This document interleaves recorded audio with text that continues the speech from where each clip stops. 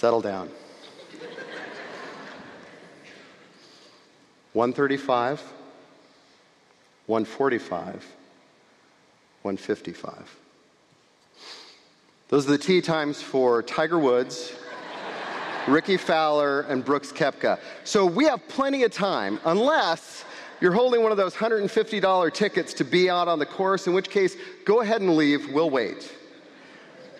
It is great to be here. Thank you for choosing this over the PGA this morning. And it's especially good for me because, well, I loved preaching in the first service. These are my people. And it's so good to be with you. If there are some that I haven't met, my name is Kevin Crosley. My family and I have been attending First Free Church for a little over 16 years. And it is our family. And God has blessed us richly in the time that we've been here. He's used this to minister to us and to develop us and to grow us. And that's kind of the point this morning. I have one simple idea for you that's amazing and full of hope. And it's this: that God prepares us for what he prepares for us. Let me say that again. God prepares us for what he prepares for us. Now, I want to do a couple of things before we dive in. The first is to let you know that I got a great text this morning from Luoyang, China. My daughter Lauren is there for a year, and she sent me a note saying that she was watching in the first service. And it was really encouraging to know that she was praying for me halfway around the world. She's gone to bed now, but now, you guys, I got a job for you over here, okay? So just hold on. You ready? In this service, my friend Jana from Germany is watching the live stream. So all of her friends over there, let's say, hi, Jana. Hi. There we go. Jana, I'm glad you're here. You didn't know that this is worldwide. I mean, this service reaches the globe, and you guys have got the best seats in the house. So we're talking about how God prepares us for what he's prepared for us. And so let's start with where my preparation began, and it's here at Idlewild Pines Campground. Now, this is a campground in the hills and the mountains of Southern California. I grew up in California, and this is where I went every year to summer camp. But the summer that I turned 15, I went not as a camper, but as a junior counselor. And what they did was they took the junior counselors and would have them come a day early for a day of leadership training and development. And I suppose that during that day, they talked about how to treat the counselors and how to get them to meals on time and how to get them to go to sleep, how to share with them about the messages that they were hearing, and probably how to pray with them about the significant things that were going on in their lives. I say I suppose because while I was in the training, I wasn't really paying attention. I was instead focusing on trying to solve a problem that I had discovered when I got to camp. A problem that I knew if I couldn't find a solution to, I was going to be in trouble. And so when the training was over for the day, I made my way across camp and I found the payphone and I called home to talk to my mom. And fortunately, she was home and she answered the phone because this was before cell phones. It was even before we had that first generation of voicemail called an answering machine. And so she answered, and when she answered, I said, Mom, I realized when I got here that I failed to pack any underwear. And I think it's going to be a long week. That's how prepared I was for my first leadership opportunity.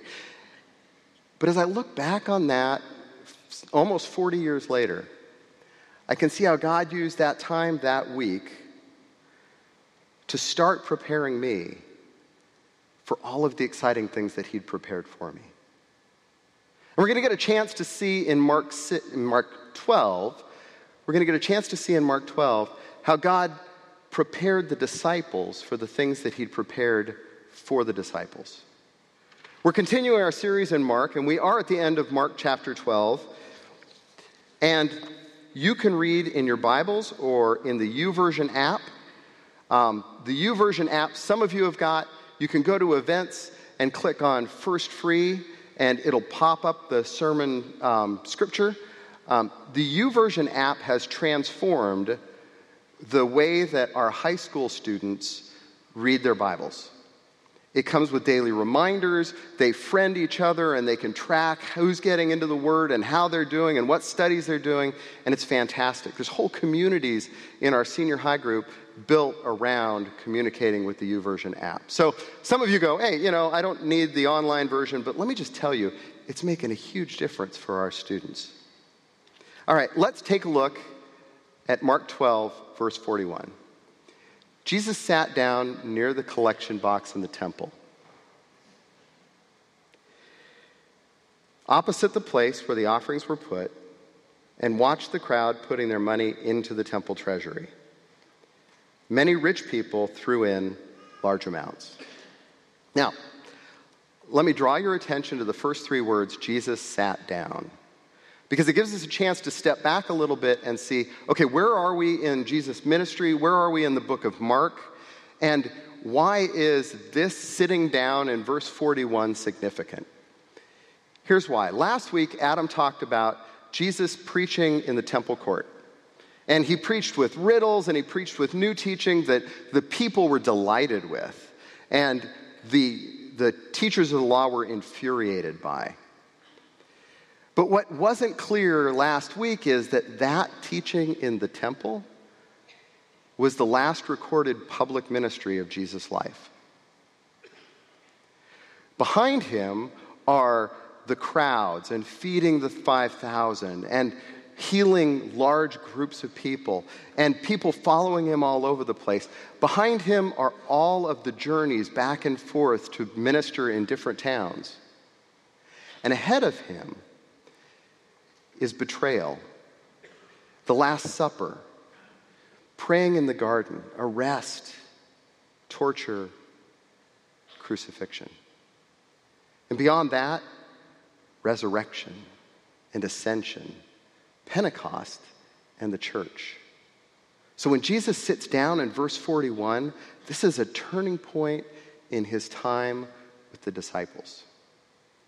And Jesus knows what's ahead, but the disciples don't. So Jesus sits down, and he watches people putting their offerings into the temple treasury. And he's watching lots of rich people and sees them throwing the money into the coffers. And then a poor widow came and dropped in 2 small coins. And Jesus sees the widow, and in the midst of all the rich people throwing money here and there, she drops 2 small coins into the temple treasury. Now, for me, the verbs paint a picture. You've got the rich people throwing their money, and the widow humbly dropping 2 coins. And so, Jesus calls his disciples to him. Now, let's stop there for a minute. Jesus calls his disciples over to him. This is the time when Jesus switches from public ministry to speaking directly to his disciples. And we'll see this week and next week that Jesus is teaching them as a small group about what is going to happen. Jesus knew what was coming, but the disciples didn't understand. For them, and I know this sounds weird, it had almost become routine. It was almost another day at the office. I get this idea from Luke's summary of this very day in the temple. So, Mark doesn't give us this, but Luke says, every day, Jesus went to the temple to teach. And each evening, he returned to spend the night on the Mount of Olives. And the crowds gathered at the temple early each morning to hear him. Just another day at the office for the disciples. But Jesus knew what was coming. So, this is the greatest leadership development program of all time. Jesus, the creator of the universe, the savior of the world, knowing what's ahead for each of his disciples, calls them to himself. And the phrase that's implied is, they came over to him. Right? It doesn't say that, but I think they'd make it a point if they didn't. And so now Jesus is sitting with the disciples, And what does he teach them? He says, I tell you the truth, this poor widow has given more than all the others who are making contributions. For they gave a tiny part of their surplus, but she, poor as she is, has given everything she had to live on. Now, you have to agree with me that this is the greatest teacher-student opportunity of all time. They're sitting at the feet of Jesus. So what's the lesson that Jesus is teaching them? Well, I wish I had a better answer for you, but the fact is I don't know. In fact, as we look at what biblical scholars have said about this passage, there's a number of different views about what Jesus' lesson was that he was teaching the disciples. What is his point? The first way to look at this is the one that I grew up with and heard most often. And it is that the widow is the hero in the story. She's to be commended, she's to be copied. She gave sacrificially and not just a small percentage of what she owned. How many of you have heard that kind of interpretation of this?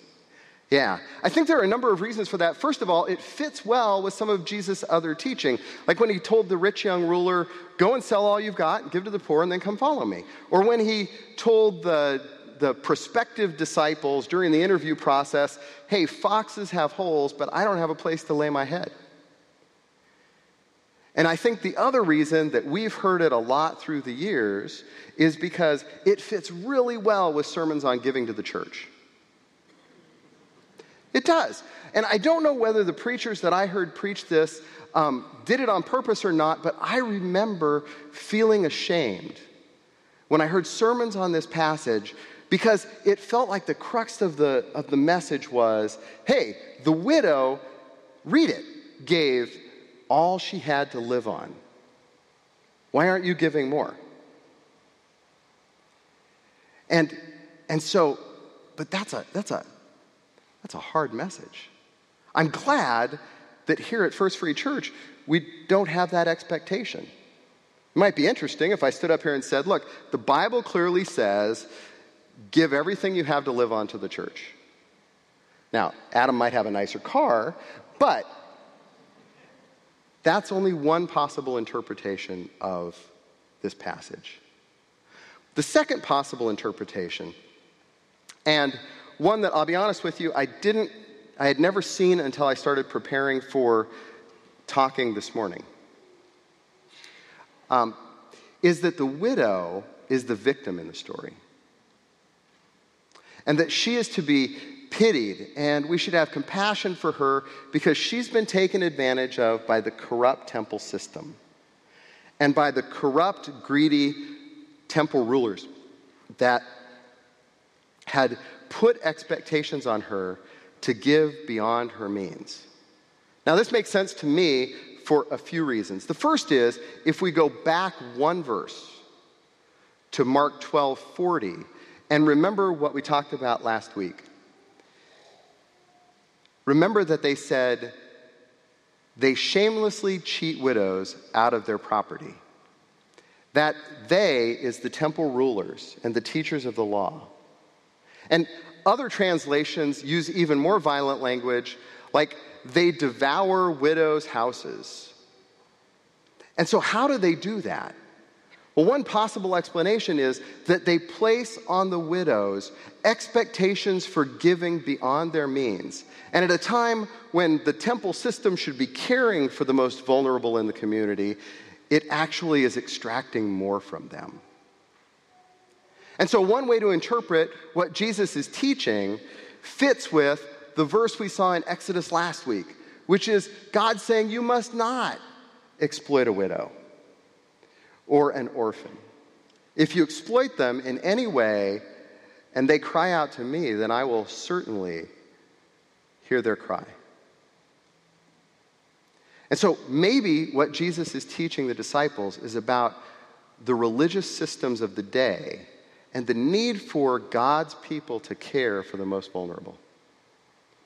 But we honestly don't know. We do know a few things. We know that Jesus is aware of what's coming.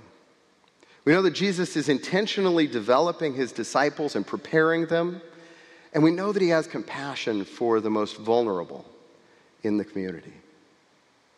We even know, later in the New Testament, maybe a glimpse of how this teaching has prepared the disciples for what God has prepared for them.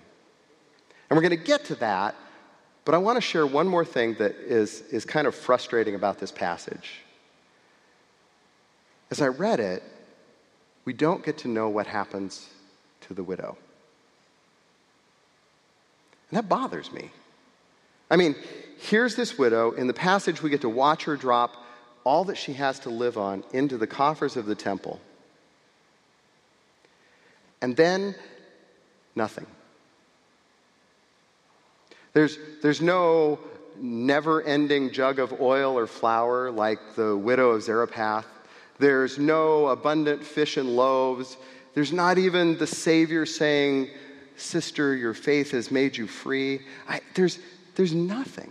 Here she is, feet from Jesus, in desperate need, and the story doesn't tell us.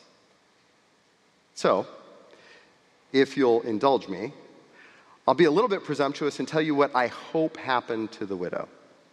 Okay? I hope that while she was in the temple court to give her offering, she heard Jesus speaking.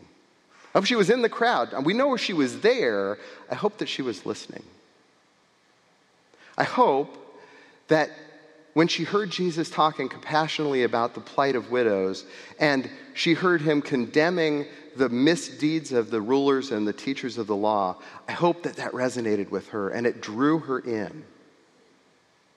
I hope that she paid special attention during that week of Pentecost, or the week of Passover that was coming up, and that she listened and she watched as the trial took place and the crucifixion, and then the rumors of resurrection and the testimonies of seeing the risen Jesus. I hope that she was in the crowd on the day of Pentecost when Peter preached his message. And she was listening. And she was one of the 3,000 that believed and was baptized on that day and became the beginning of the Christian church. I hope that she was in that group in Acts 2 that we read about that had everything in common and devoted themselves to the disciples' teaching and to the breaking of bread and to praying for each other, that they did life together. I hope she was in that community. And I hope that we meet our widow again in Acts 6. So let me tell you what happens in Acts 6, because we're gonna meet at least our disciples again. In Acts 6, verse 1, it reads, "But as the believers rapidly multiplied, the church is growing, there were rumblings of discontent." Now, this divides our crowd into those that have been in leadership positions in the church and those that haven't. Because those of you that have been in leadership positions in the church get a chill when you read the words rumblings of discontent. In a church our size, there are always a few rumblings of discontent. We know that this church was at least 3 times as big as First Free Church. There were rumblings of discontent. Sometimes the rumblings are quiet, sometimes the rumblings are loud, but there are always rumblings. And they always find their way to those in leadership in the church. And that's what happened here. The rumblings of discontent made their way to the disciples who were leading this new church that was growing explosively. And what were the rumblings of discontent about? They were specifically about how the widows were being treated by the newly established religious systems that the apostles were overseeing. Let me show you.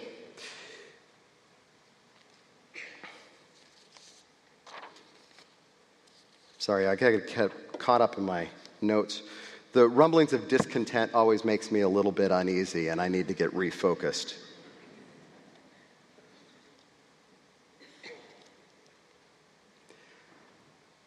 So, continuing in Acts,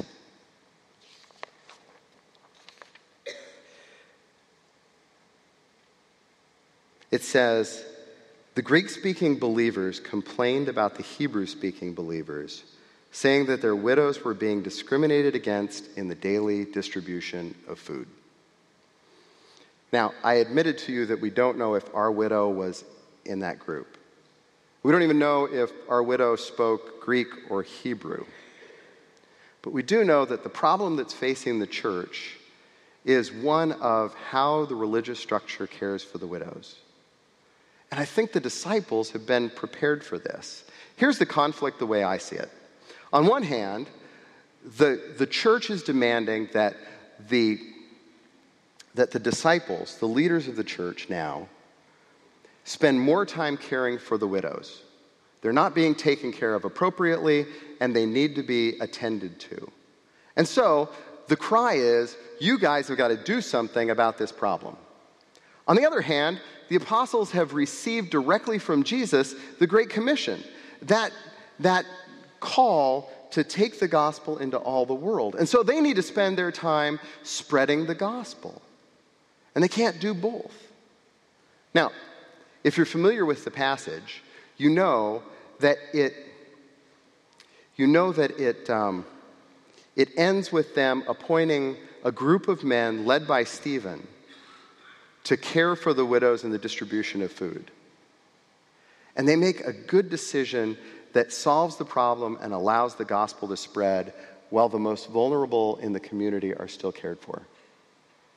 And I see the preparation for that decision, for that leadership, taking place in the courtyard of the temple when Jesus calls them to him. Paul kind of gives us an assertion here in Ephesians when he says, we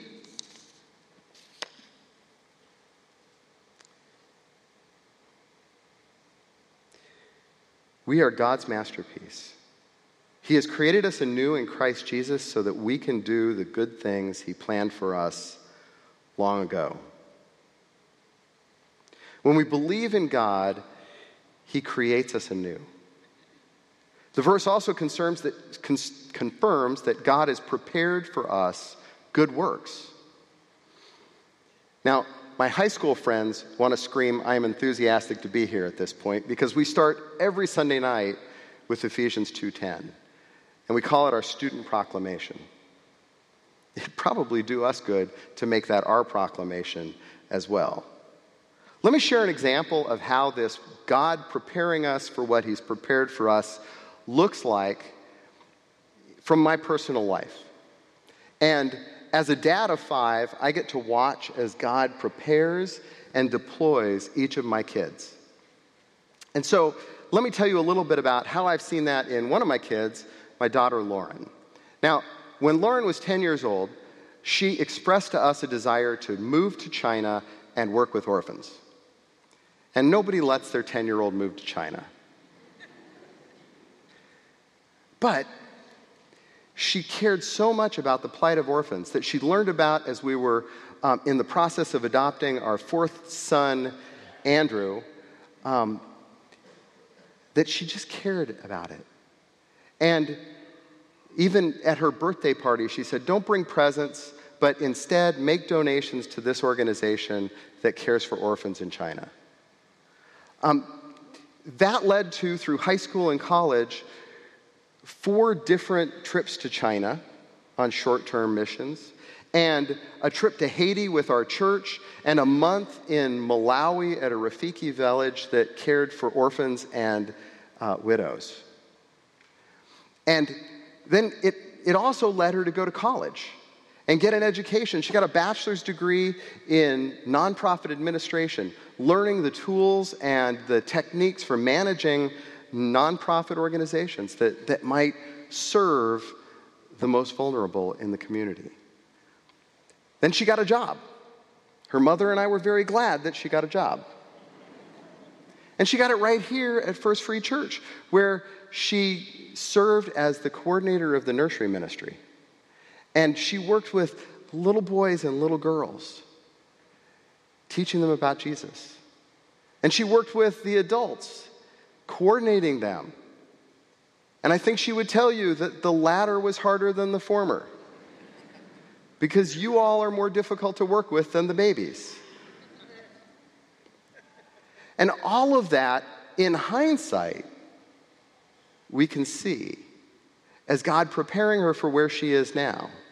She's spending a year at Maria's Big House of Hope, which is an orphanage run by the organization Show Hope, that Stephen Curtis Chapman and his wife Mary Beth started, and that exists there in the middle of China to care for some of the sickest and most vulnerable orphans in the country. And she gets to spend a year living in that orphanage and teaching preschool to those little boys and girls. But she's prepared for it. Now, there are 3 observations that I want to share with you from that. The first comes from a phone conversation that I had with my son, Rob. And he said, man, we were talking about how Lauren is just doing great in China. And he said, man, I wish that I could show 10-year-old Lauren what she would be doing at 24. And when I finished the phone call, I actually made a note of that. I wrote it down because that's what I wish for you. I wish I could do that. I wish I could say, here's how God's going to use what's going on in your life right now in 5 years or 10 years or 15 years for the purposes that He's already prepared for you. Isn't that great? Isn't that wonderful? But that's not how it works. It's not how it worked for the disciples. They were in the courtyard. They were being taught by Jesus. And I don't think they necessarily understood the lesson as He was teaching it. Well, the reason I say that is because they don't ask any clarifying questions like, who sinned, this man or his parents. They don't follow up. They don't say, can you explain this to us? In fact, all they do is change the subject. In both Luke's gospel and Mark's gospel, immediately after Jesus has taught them from the example in front of them of the widow, they say, wow, this is a pretty building. Look at these stones. And that gives Jesus an opportunity to continue the lessons. But I think they understood later on, in hindsight, what He was doing. The second observation from Lauren's journey is simply that she's having a blast. And I think this is true, that when you and I are about doing what God has prepared for us to do, and we're around people that are doing what God's prepared them to do, there is joy. Now, I'm not saying that living in an orphanage and working with orphans is easy. And I'm not even saying that every day is happy. But when we're doing what God has prepared us to do, there's joy and there's community. And Lauren has found that. And if you find yourself completely lacking joy, or you feel like you're removed from community, I would say one place to look is, am I busy doing what God's prepared me to do?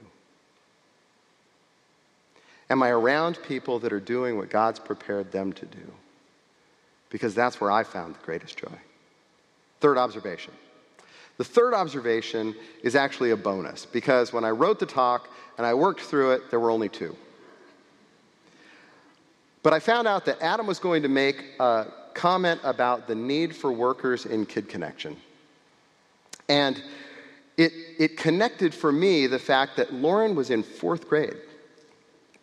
And she was being taught by people like Bill and Nancy Craig in Kid Connection. And others, some of you that are in the room, taught Lauren during Kid Connection. And it was in 4th grade that God started touching her heart and drawing her into this adventure that has led her, at least now, to live in China for the next year. What's really cool is we don't know what He's preparing her for here. So if you heard Adam's announcement about the Kid Connection need, and you said, yeah, I don't really think that it's for me to watch some kids, let me emphasize the potential impact that you can have. Because I know from firsthand experience that God touches the hearts of 9 and 10-year-old kids and plants seeds through the faithful service of Kid Connection volunteers that blossom into lifetime ministry. If God's talking to you about working in Kid Connection, go hear Mary Suzanne rap and give it a shot and see what God will do. It might be that he's been preparing you all along exactly for that. Okay, let me bring this in for a landing. As I've thought about this and prayed about it, I think there are 3 different ways that you might be identifying with what we've talked about this morning. The first is that you might identify with our widow. You might be facing desperate times. You might have spent your life trying to satisfy the expectations of the religious systems, thought you were doing what you could do. But just like our widow, who was just feet from Jesus, Jesus is close for you. In a few minutes, we're going to sing our last song, and after the song, there will be a group of members of our prayer team who will be up here. And one great response to this morning's message would be to trust Jesus with your life. He's faithful to prepare us for what he's prepared for us.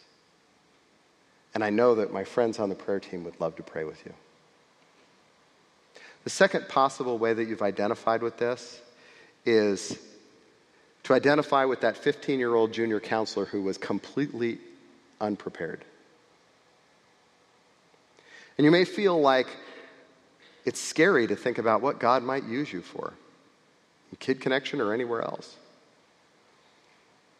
My encouragement for you this morning is that, at least from this passage, I feel like life becomes less what happens to you and more what's happening for you, as God prepares you for what he's prepared for you. There's a third way you may identify, and that's with the disciples amid the rumblings of discontent. You may be up to your eyeballs in the challenges of the ministry and the work that God's given you to do. And for you, I just encourage you to press on. God's prepared you. Stand in what he's given you to do and trust him. On the tear out of our bulletins is that Ephesians 2:10 verse. And the back, I asked them to leave it blank and white so that you could write on it. So pull out a pen or a pencil, and I'll tell you what I want you to write on this. I want you to write a reminder to yourself that says, God is preparing me for the good works that he's prepared for me. And I want you to put that someplace this week where it will remind you. You know, maybe I'll tape it to the head of my driver because that's about all it's good for. And as you see it, remember how God worked graciously with the disciples to prepare them for some of the hardest leadership challenges that anybody ever has faced. And how God is being faithful to prepare you for what he's prepared for you.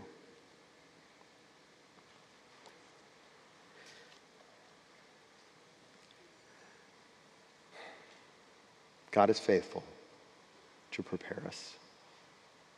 Let's pray. Father, I thank you for your word. I thank you for the way that we get to watch the disciples learn from you and then faithfully serve you in the church. I thank you for the way that we see you work in our lives and in the lives of those around us. And I pray that you would be with each person here. Help us to see how you love us, how you call us, how you send us, and how you prepare us for what you've prepared for us. And we give you all the praise. In your name, amen.